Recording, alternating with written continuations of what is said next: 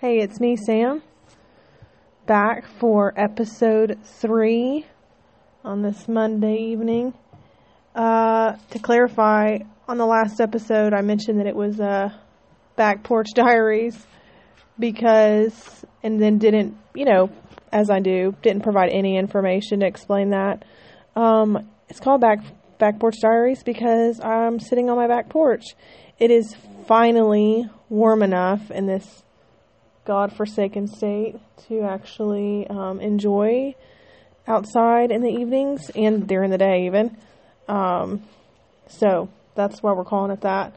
And I don't know, calling it that just to say it, but so still planning on doing some recording while I'm driving, but at this point, this is a time that is quiet. All my kids are asleep, or they should be asleep. And I can kind of prepare what I want to go over on the episode and then talk about it. So that's what we're doing. So remember when I said that I was going to try to do an episode every day? Yeah, I should have had someone to remind me that I have 4 flippin' kids, and so doing anything every day is pretty much not realistic. I barely brush my teeth every day. I don't know why I thought I could also record a podcast episode every day, but I'm going to do the best I can. So when I said every day, I meant every business day. I'm going to go ahead and change that because that's what I want to do. No, I'm going to do them when I want to do them. And if it ends up being every day, then so be it. But so just a couple of updates. As far as my weight loss, I remember my first episode I mentioned about trying to make some changes to what I was eating and just the way I was eating and getting back on track after 4 months of living like a maniac and eating anything that was anywhere remotely close to my face. So I'm still doing that and still plugging along for about a week now.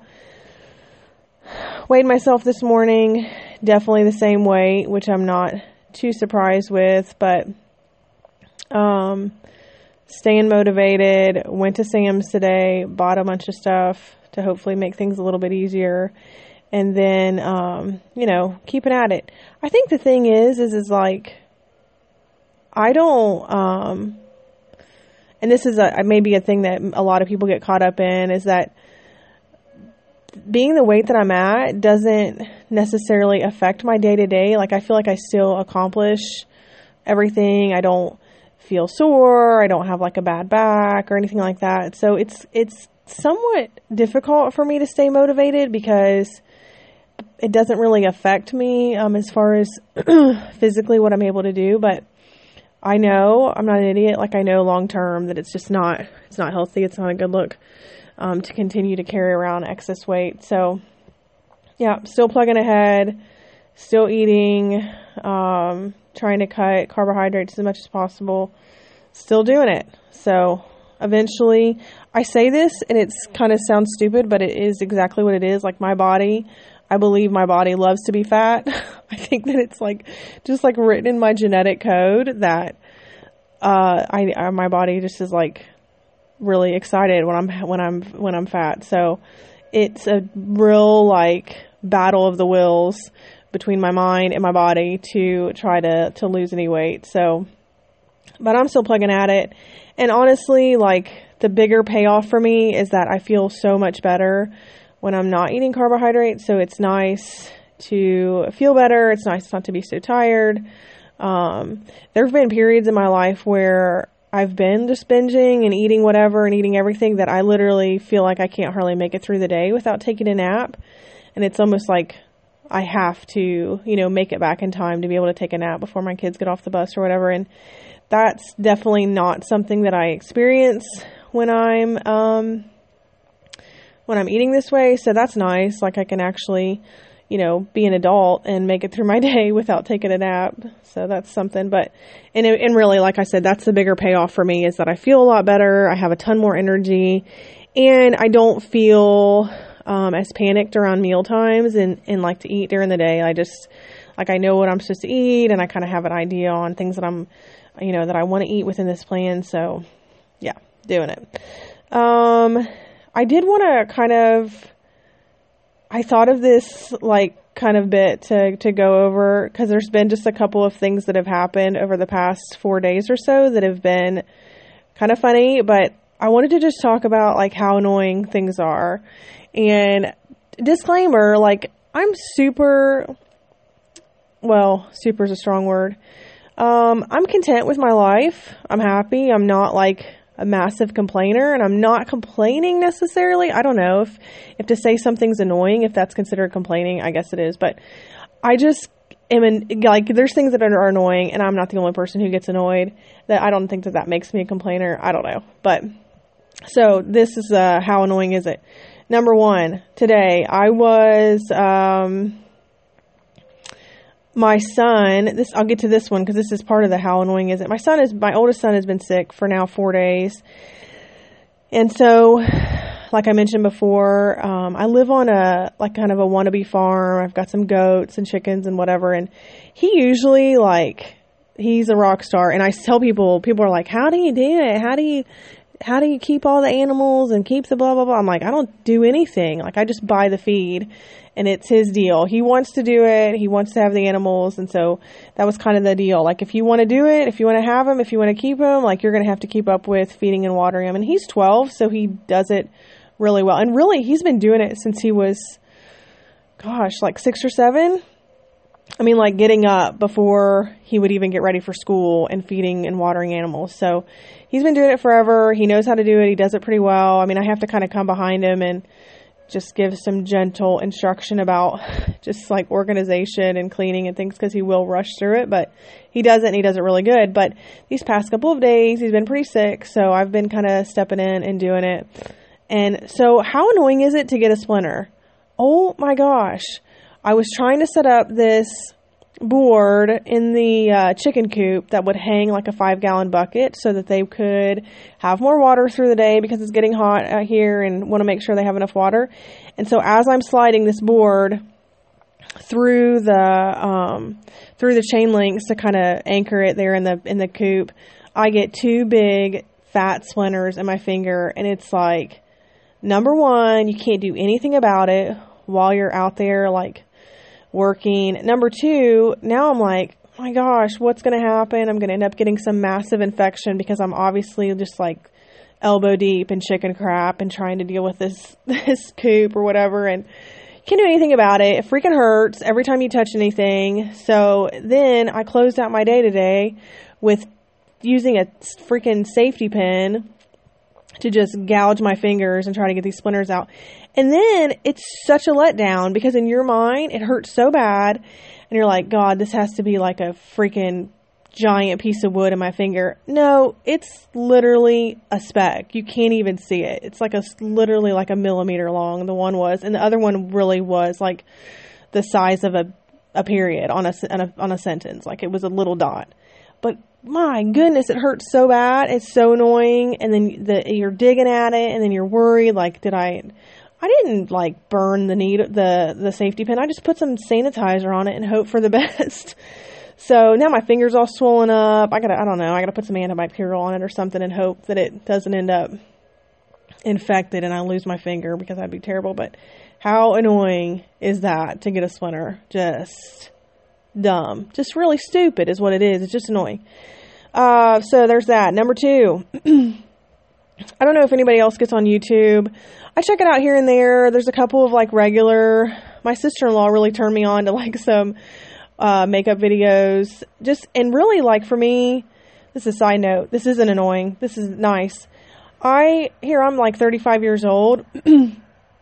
I literally, prior to watching some of these makeup videos, was living off of CoverGirl pressed powder with a heavy white, heavy light undertone all over my entire face. So ghost face, basically.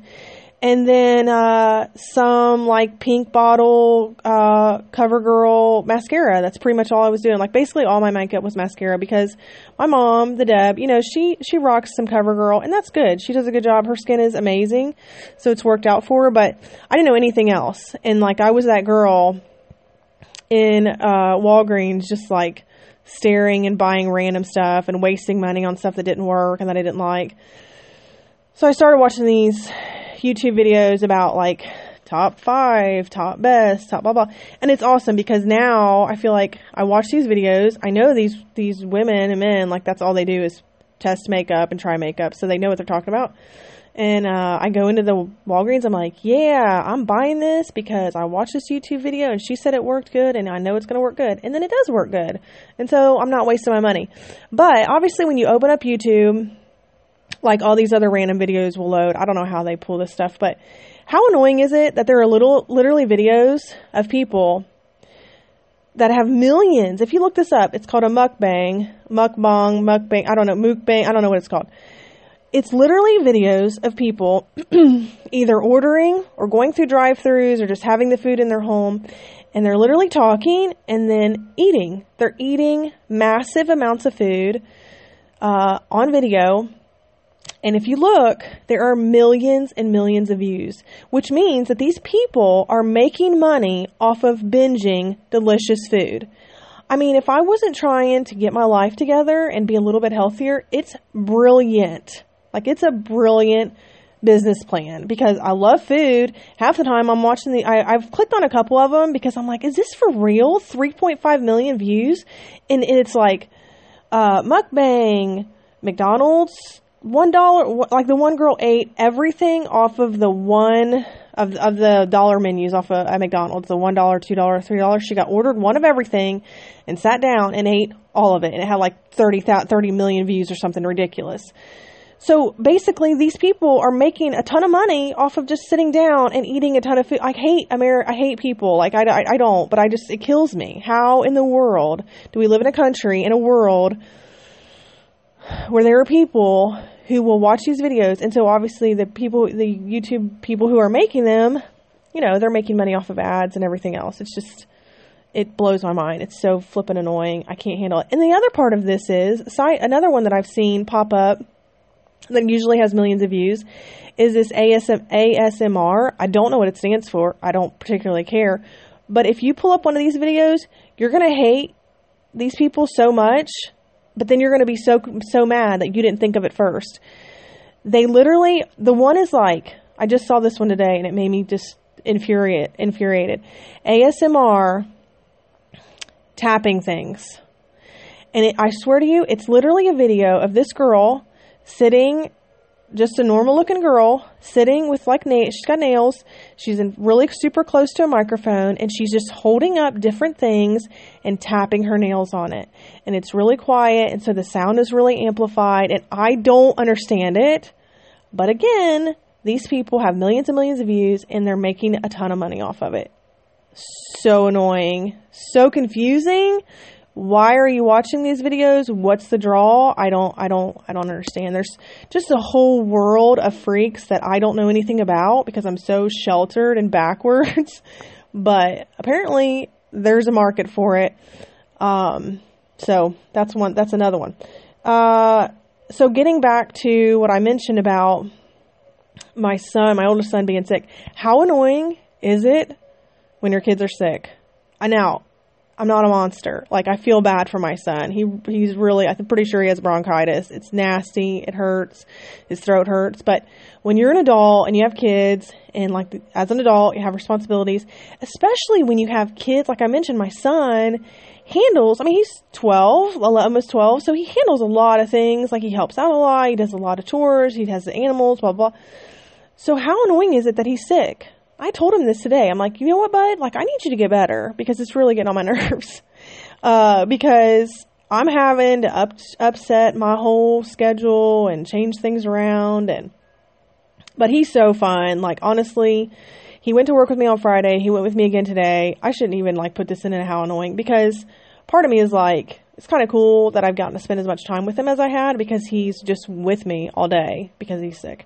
But he's so funny and like we've actually had a really good time and laughed a lot and stuff, even though he's been feeling kind of cruddy, but it can be annoying. Like, especially I'm a single mom. So guess what? When my kids are sick, if it wasn't him and it was one of the younger ones, I'd be home and I wouldn't be working. And then my whole schedule is just a mess and mucked up. And So yeah, I need my kids not to be sick. And that's why people get annoyed, I think, with me, or people think that I'm a fanatic, but I don't like to go places, or like my kids, I don't like my 1-year-old, I still put her in the nursery side where there's like less kids, because I don't really want her around, like I don't really want her in a room where there's a lot of kids, because a lot of kids equals a lot of germs.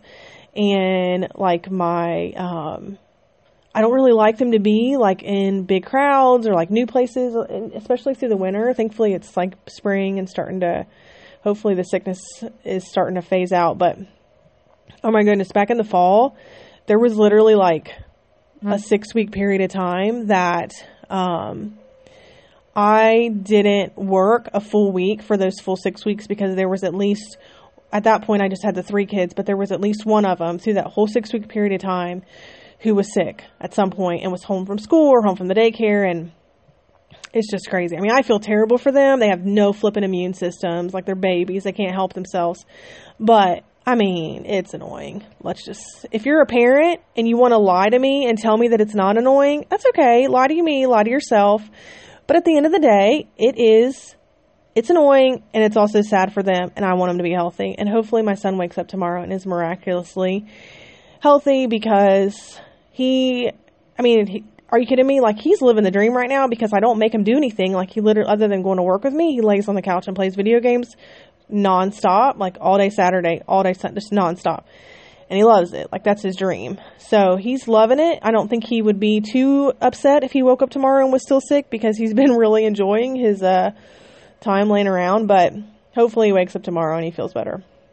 So last one, this happened tonight to me, and I thought of it too, and this is kind of what led me up to this talk about how things are annoying. How annoying is it when your toilet, okay, so backstory a little bit. I live on a farm, like I mentioned. I have well water, which is, people are like, what the hell is well water? I don't have city water. Like, I don't pay a water bill, which is awesome, but I have water, like I have a well pump, the whole deal, right on my property. All of it comes in to my house. Got it. But, so because of that, the water is, I guess, higher in iron, higher in minerals, so it makes my toilet just look a mess. And so it's like every other day it seems like it needs to be cleaned out, because it just builds up, all this sediment builds up. So how annoying is it when, like, I finally get around to putting the cleaner in the toilet, and I have to let it sit, because, like, it has to, soak in there. I can't just put it in there like a normal person with city water and then clean it out immediately. Like, it has to sit in there. And then, like, 30 minutes later, I have to go to the bathroom, and I go running in there, and it's like, what do you do? Like, do I clean it? And then, like, I'm about to pee my pants, so I can't do that. So then it's like, now my toilet cleaner is soaked with pee. This is all gross. I'm sorry. I just apologize, because it's disgusting. All of it's gross. But yeah, in a perfect world, I would like manage this system a little bit better, to where I would put the cleaner in and then like set on the timer or something, because of course I forget about it. I put it in there and then I walk away and I forget about it. And then like, I don't remember that it's in there until I have to run in there and go to the bathroom. And then it's like, shit, what do I do? I don't know. So annoying, all annoying.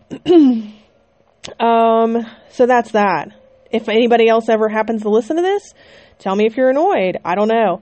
Oh, I have to this is a bonus. I just thought of this. I didn't even write it down on my list, but my son and I were talking about this on Friday, and he was laughing so hard he was crying. He's 11, so I don't know how funny it actually is, but it's not really funny, but it to me, I always laugh when this happens, even though I'm super annoyed. How annoying is it when you go to a fast food restaurant and it takes an ungodly amount of time? Here's the thing. We went to the Wendy's drive-thru because I had him with me, and like I didn't pack a lunch, and so we're going to the drive-thru, and he wants to get some smoothie deal or whatever, his throat's hurting. And literally, I had my map on, so they can't argue with me. It was 25 minutes. And I told my son, I'm like, you know what, this is annoying, but here's the thing. The name Fast is in the name of your restaurant. So if you're not running too fast, like if you've got your B staff and if it's like not the best crew, or maybe you're short staffed, or whatever the issue is, can you just like run a flag up? Like, how in the ocean they'll like run different flags for the the tides, like if it's red or whatever, then that's, I guess, I don't know why I'm talking about it like I know what the colors mean, but you know what I'm talking about. Like in the ocean, if it's real bad, they'll run a flag, don't go in it, don't go too far, whatever. Like, I need restaurants to implement some type of system like that. Like, if you're running slow, or you don't have the best people there, or like somebody left early, or somebody got pissed off and stormed out, so now you're short staffed, whatever it is, like, just run a flag up. No problem. Today, you got your yellow flag up, caution, not so fast. And you know what's going to happen? I'm just going to keep driving. And then, you know what? When you're on point and you got your stuff together and all your people are there and it's your A team, I want you to run that green flag up, and then I'm going to know I'm stopping at that restaurant. Here's another idea. You know how Krispy Kreme has their like flashing, hot and ready light? Like, I need something like that implemented, like not so fast, running kind of slow. Like, put it on your, like the kiosk, where like the one on Wendy's said, try a Frosty. You know what? No. How about you put on there like slow day, or like not very fast today? Just something like that. Because look, I'm not mad at you. I worked fast food. I used to work at Chick-fil-A when I was in high school. Oh my gosh. There was one time where I was a manager. All these high school kids got real pissed off because I was trying to get them to do their jobs. And like, I don't know, I had like this super managerial moment where I was trying to really crack down on them. And they were like, screw you. Every flipping one of them left. And the restaurant's open. It's not the end of the shift. It's not closed. So it was me and this other guy running this giant Chick-fil-A, and it was a mess. You know what? In that moment, I would have put out the red flag. I would have put up the red flag and said, hey, this is what it is. We're having a rough night. Going to be pretty slow tonight. Just a heads up. Probably not going to have the food you want, and probably going to mess up your order. And then people could have just walked on and been like, hey, we get it. We've been there. That's what I'm suggesting, because it's flipping annoying when you go to a fast food restaurant, you expect fast food, and it ends up being slow food. Nobody wants to deal with it. So that's it. That's it on my annoying tangent. Sorry, I don't mean to sound like I'm complaining about everything. I'm not. I really love my life. But I mean, things happen and you get annoyed. So I'm going to talk about it. Tonight, maybe a little change in pace. I thought I'd kind of talk a little bit about my first marriage, and maybe just, this is already pushing 30 minutes. I didn't realize this, how annoying bit was going to take as long as it did, but that's okay. But anyway, I might make this episode a little bit longer because I'm kind of committed to it, and as we know, who knows when I'm going to get around to doing another one, so I might as well just stick with this one since I'm on a roll. So basically, I went through high school and most of college and I was like the best friend, but not girlfriend, like, what do they call that? What is that? I don't know. Maybe that's what it is. Like, I was like always super, super good friends with guys. And in my mind, like, I would always like kind of start out like really, really like, yeah, it's just my friend. And then eventually, like, if it's just inevitable. If you spend that much time with someone, I don't care what people say. I hate when girls say this. He's just my best friend. No, you're going to end up having feelings for him, and you're going to end up wanting to be with him. Like, there's no way that you can spend that much time with someone from the opposite sex and not eventually end up having some type of romantic feeling for that person. So I was always that girl, like, super best friends with different guys through college, but never really like, there were a couple times where maybe kind of tried to, but then it's always just like, well, I don't want to date you because then I'll lose my friend. Well, let me just clarify. This is not about my first marriage. Let me just clarify that for any girls listening. That means they don't want to be with you.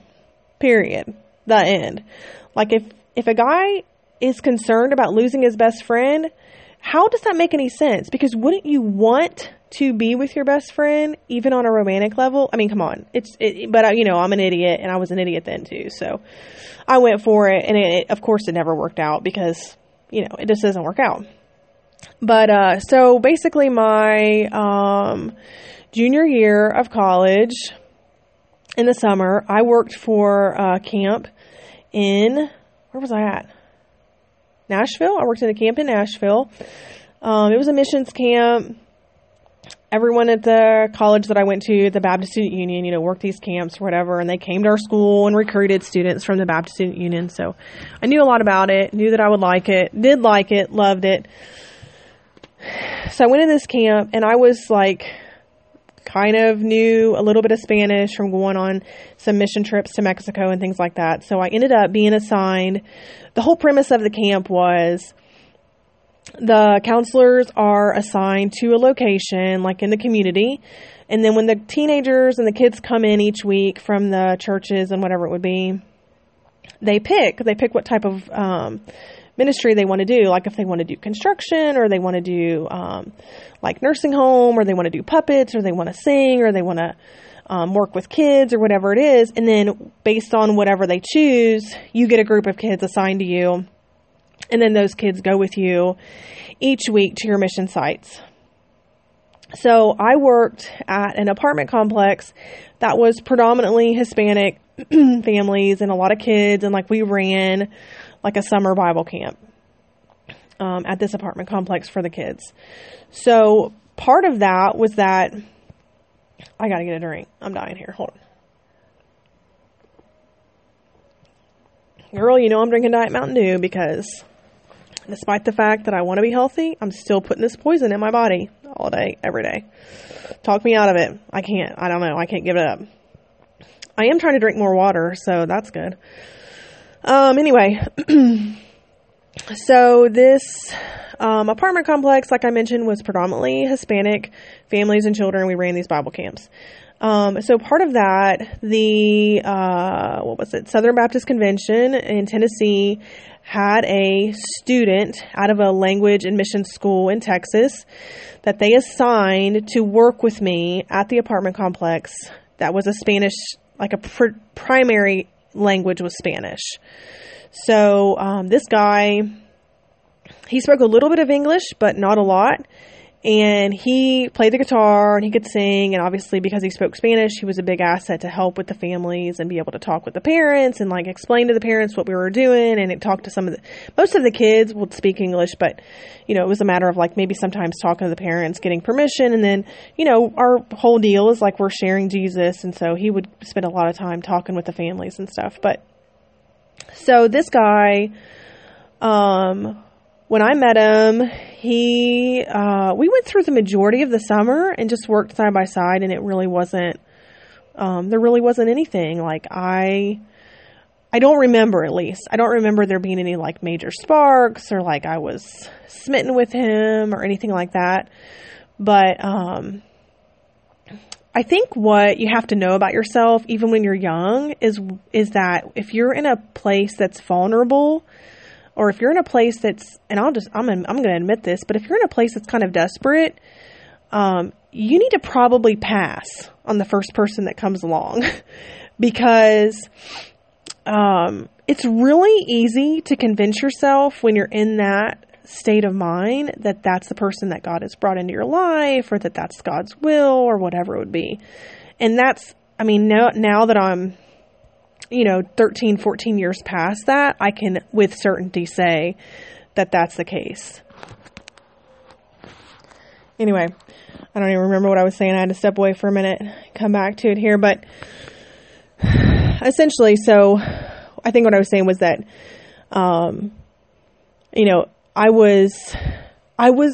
it's just classic. Like I, again, fell into a pattern of becoming like super, super close, spent almost the entire summer like running around with this one particular guy who was another counselor. And even it didn't matter to me. Like I knew that he had a fiance or he had a girlfriend or whatever back home, and I didn't care. But I kind of aligned myself with him. I think a lot of it came down to just insecurities. Like I didn't care if I didn't have a boyfriend so much as I just wanted to make sure that I had a guy who I was close friends with that maybe nobody else was close friends with. And that's kind of what happened with that guy. So, but obviously like in the back of my mind, I must have been at a point, I know I was at a point where I was on some level, kind of desperate for a romantic relationship that was, more serious than some of the, the little relationships I'd had in the years past, but ones that never amounted to anything serious at all. So anyway, this guy, as the summer went on, obviously we spent every day together while we were at that mission site. He would come over to the college campus where we held our chapel services every evening, and he would be there sometimes, not a lot. I remember sitting with him a few times. But here's the thing.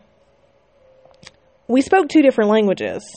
He definitely spoke more Spanish than he did English, and I definitely spoke more English than I did Spanish.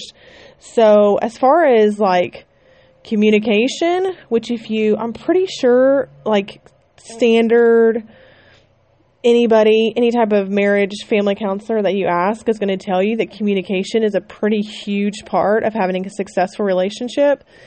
Yeah, we couldn't communicate. I mean, we could talk to each other, and we did, but who knows? Who knows what he was really trying to communicate? Who knows if I was communicating in a way that he understood? Who really knows? Because I wasn't fluent in Spanish. He wasn't fluent in English. And let me just say this, for any girls who are considering the possibility of being with someone whose language isn't their same first language, don't do it. Because like I said, there's no way to know. I could be communicating to him in a way that I'm thinking, well, he knows these English words, but how could I have ever known if he was clearly understanding?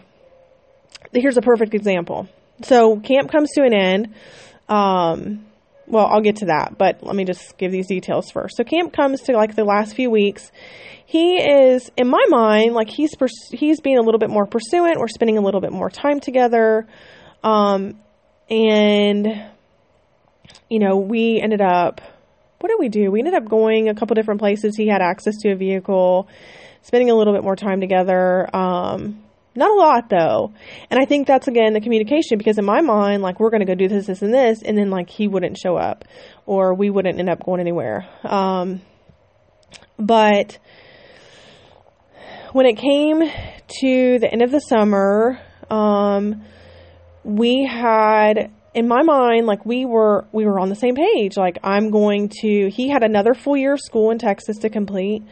I'm going to visit you over Thanksgiving break in Texas, and then I'm going to plan on moving to Texas and living there for a year while you finish school, and then we're going to get married. Done deal. And I planned all of that, and that's the other thing that you have to know. I want to just make sure. I wish that I could have just gone back and told myself this. If you're in a relationship with someone and they want to be with you and they want to have a life with you, they're going to plan your life. They're going to be a part of the plan for your life. And he really wasn't. I mean, he, talked about me coming to Texas, and we talked about visiting with each other, but I definitely ran with it. I ran with it, and I planned my whole life around it. And that's exactly what I did. I went and I stayed with him on Thanksgiving break after that summer, and then I moved to Texas in January of the following year. I lived there for that entire year, and then we got married in the next January, literally 2 weeks after he graduated from college there. So, there's so many things that are just crazy and funny even to look back on, for just another point is, during that time, while I was in Nashville, there was a guy that I went to college with who drove down to Nashville from Kentucky to visit with me, and I found out after the fact that he was interested in pursuing a relationship with me. So this just gives you an idea of how when you're in a place that's desperate and that's just craving relationship and craving intimacy and craving a future and marriage and whatever it was, you will just be completely stupid when it comes to the actual facts. So here I'm with this guy who doesn't speak my language, who really isn't super attractive to me even, and then who wasn't really going to be able to provide the type of life that I wanted, outside of the fact that I did want to be a pastor's wife. And in my mind, that was like the ultimate, goal. It's to be a pastor's wife, to be a missionary. That's what I felt like God had called me to that. And I wanted that so much. So that was a big draw to me, is that here I can actually be married and then be a part of his ministry, and we can be in ministry together. That's what I wanted. But in the meantime, here's a guy who is actually putting forth an effort and like driving out of state, coming, and I, like, to this day feel bad because I completely blew him off, like literally blew him off. And think, like, he's married to one of my close friends now. They have 2 beautiful children, and they're absolutely 100% perfect for each other. So that wasn't anything that was ever supposed to happen anyway, but that's just something to keep in mind. Like, keep your eyes open. Like I said, when you're in that position, you probably should pass on the first guy that comes along, because it may not be the best thing, and you may find yourself kind of exaggerating what the actual details are. So I just remember, by the end of the summer, feeling like I'm engaged and we're getting married, and this is a go. Like, I remember telling my family, and they were just like, what the heck? We thought you just went to camp. What are you talking about? I remember when I told them I was moving to Texas, they were like, are you serious? What are you talking about? So it was just, if you ask my parents, like, they'll say, like, we've never been able to tell you what to do, and it's true. I have done what I want to do with my life, and has it always turned out the right way? No. Like, a lot of times it ends up being a total train wreck. But so anyway, moved to Texas, lived there for a year. Even while I was there, I had another woman who was an older woman to me, married in kind of a similar situation that I was going to end up being in, married to a man who was from Peru. And I remember her pulling me aside and saying, don't do it. This guy is not great. He's not what you think he is. He wants to marry a white woman so that he can stay in the United States and get his visas and everything. And it's just, and in my mind, I was like, no, like that's not what it is. That's the other thing. Like, you find yourself creating a reality that's not true. You find yourself creating a situation that's not the facts. And I think this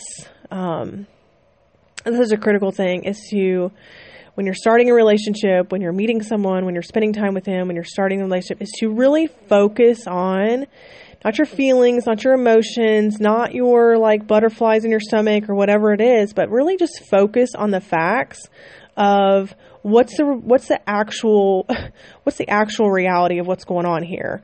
The actual reality is I can't even talk to this guy. I literally cannot have a conversation with him. So how am I going to make a marriage work with this guy? The actual reality is I have a lot of bills, and he has no way to financially support me because he doesn't have any way to earn income because he's on a student visa. So there's just a lot. I mean, there were so many other things that if I would have been smart enough to stop and to really take into consideration the actual facts of what was happening, I would have made better choices. The other thing is, and I've just never been a person who's able to do this very well, is I think what can happen, and why I say like slow down, look at the facts kind of thing, is that once you get caught up in a situation like that, how embarrassing is it to try to back out of it, and how humiliating it is to be able to say like, whoa, like I went too head first. It's not right. I need to slow down. And I think that's part of what I got kind of caught up in too, is that, I moved 20 hours away and lived in another state with this guy for an entire year. And so to then get to the end of that year, I'm planning a wedding from, in Ohio from Texas. I'm arranging for different speakers and different friends of mine who flew in, and it was a beautiful ceremony, a lot of work, a lot of hands, a lot of people involved. And to marry this man who really I didn't know. I had never met his family. I never talked to his family. The things that I did know about his past were not great, and I just ignored them. I just ignored the things that I was told about him. I just had in my mind, like, I'm going to marry this guy.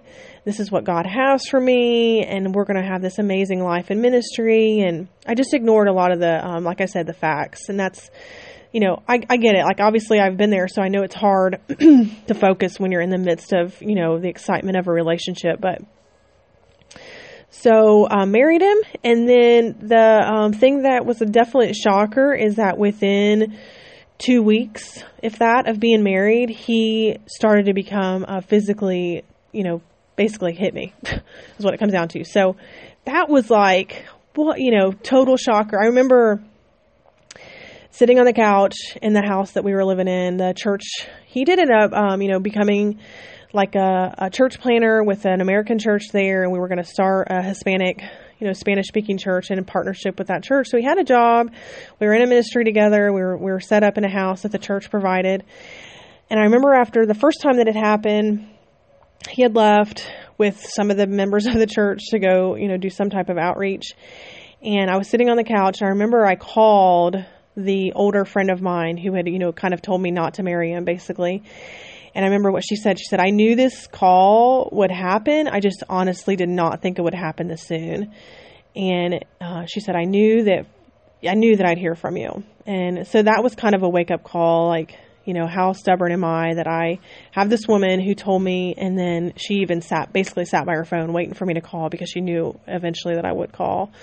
So that carried on. Like I said, we were married in January, carried on and off. Other instance, just other things too that, would come up where, I had to basically strip my life of everything that I knew. Look, I listened to, if you pull up my music, Amazon Music, like saved whatever artist, I listened to everything from Cardi B to Kesha to bluegrass to Shane and Shane, Christian music. I mean, I listen to every type of, if I like it, I listen to it. Basically, that's my genre. If I like it, I listen to it.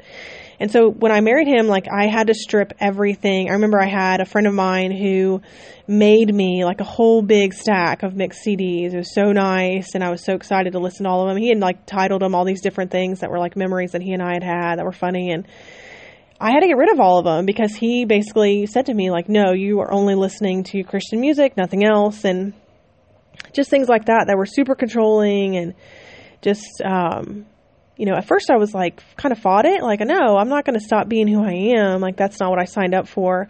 But in his mind, that's what it was. And he even, after the first time that he had hit me, I remember him telling somebody, like, I didn't want to hurt her. I just wanted to discipline her. So that was his mentality, that he felt like his role as my husband was to discipline me and keep me in line. And like, I could never show any emotion in public. I could never like show any disappointment in anything.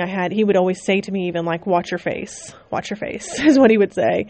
Like, if I ever was frustrated or sad or angry or anything, I had to maintain just like a happy, ready to go, attitude about anything. I could never show that emotion. So anyway, I ended up being pregnant with my son pretty much immediately, and, knew, just from studying social work and from being in school and the classes that I'd had, I knew that the chances, of him being physically, abusive to me were not gonna, that wasn't gonna change, that wasn't gonna stop.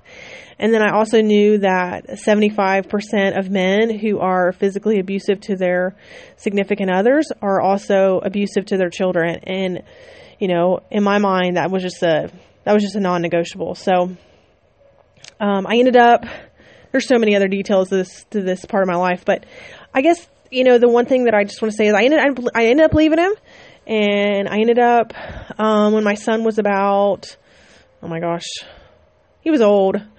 He ended up leaving the continent when my son was about 6 months old. And then it was probably another year after that before I ended up having enough money to be able to get divorced from him. But, what I really wanted to highlight is that I think that as women, sometimes we just have it in our mind, especially Christian women, we just have it in our mind that we have to have a husband to be able to be in ministry. And that's not just something that we have in our mind. I think, unfortunately, that's something that's kind of pushed in the culture and pushed in Christian universities and pushed in the church sometimes, is that we have to have a man, we have to be married to be able to be in ministry. And I definitely thought that. I definitely thought, like, I cannot pursue full-time ministry until I'm married. And that is the very last. That's so far from the truth. It's not accurate. You can definitely, and I think that's progressed. Like, I definitely see more women who are single and who are in full-time ministry these days. So I think that's great. But I guess that's one point I wanted to highlight. And then, just knowing that, people would say, like, didn't you see anything? Like, you were with him for a whole year, you were engaged for a whole year. Didn't you see any red flags? Yeah, absolutely. I mean, after the fact, during the year, what I thought was, well, he doesn't want me to talk to this person because he really cares about me, or he doesn't want me to go to this place because he wants to have me, he wants me to just be with him.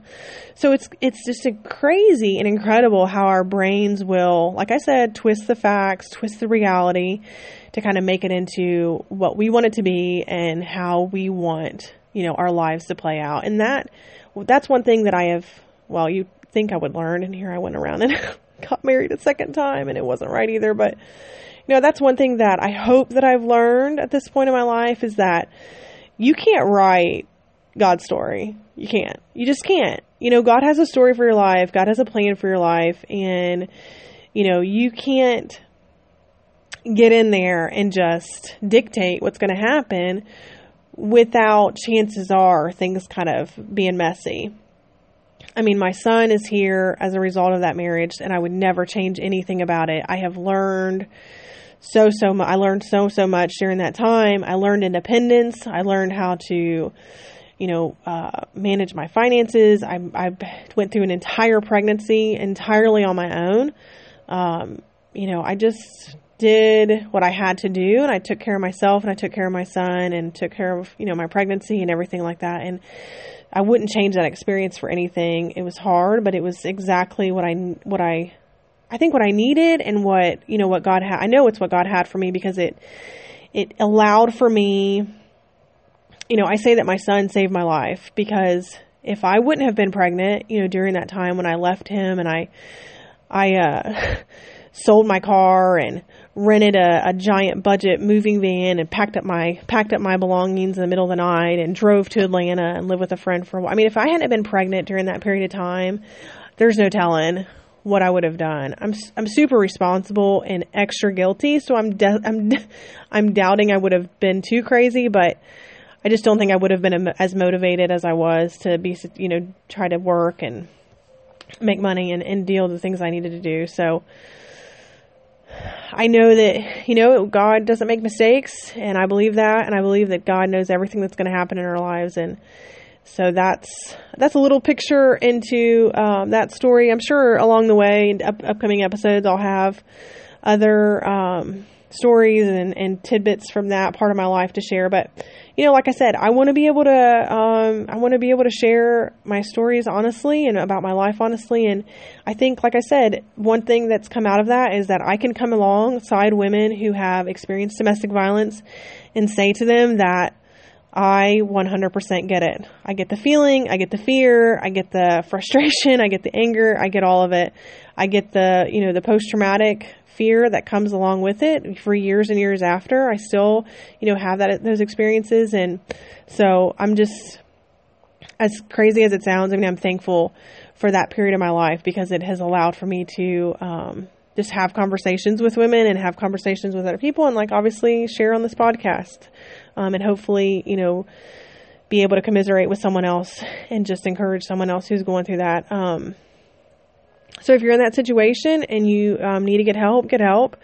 And if you need to ask questions, I have an email address. Again, I don't, at this point, I don't think anybody else is listening to this podcast but my family, but that's okay. Eventually, I'll maybe advertise a little bit more. But get help and talk to someone, and don't be alone, and do your best to be safe and try to reach out for help when you're able to. So that's pretty much it for today. I pushed an hour and I pushed it hard, and I'm not ashamed of that because, like I said, that was a lot of information. What I did was I went for totally ridiculous information, and then I took you super serious, because sometimes you have to do that. Sometimes you have to start out lighthearted, and then you have to throw in a super awkward and serious story, and then close it out on that low note. I don't have anything to bring you back up high, so I'm sorry to leave you at a low spot. I'm trying to think. Maybe I could talk about something. Here's something that's kind of funny, just to close this out in a way that's not super depressing and sad. Today I went on a walk, and my 2-year-old, almost 2-year-old, I stopped at my neighbor's house because my cat, Bill, she likes to go on walks with us. But here's the thing, she gets scared every time a car comes by and runs to wherever she can run. And then it's a matter of finding her because I'm worried she's not going to make it back to her house. So I'm at my neighbor's house, like trying to get my cat. And I'm like, Bill, come on, quit being an idiot. And my 2-year-old is kind of toddling off. Now, I live on like a country road. There's not a lot of cars that come down it. But when they do come down it, they drive like bats out of hell. I mean, they drive 100 miles an hour. So was it a good parenting moment for me to let my 2-year-old just walk off and like walk towards my house on her own? No, absolutely not. And like, as I'm talking to my neighbor, I even said, I probably should get closer to her because if a car comes, I'm not a quick runner and this is going to be disastrous. So here I go. Sure enough, here comes a car. So I take off running. She's not too far away from me. I made it to her. But of course, guess who it is in the car? Her husband, my neighbor's husband, who I have repeatedly made a fool of in front of. So he was laughing at me running, pushing a stroller with a baby in it, and it made for a funny moment. So that's it. That's all I got. Not very funny, but kind of funny, and also kind of crazy that I let a baby walk off away from me in the middle of a road. That was not my finest parenting moment, but oh well, it worked out. So shoot me an email or don't. I mean, do whatever you want. And I will hopefully be back at some point this week. Like I said, the goal, what I do is I shoot for the best, and then sometimes I settle for mediocrity. And that's what I'm doing with this podcast. I'm going to try my hardest to post every day, but you know what? If I don't, then that's okay. No shame in this game. All right. Bye.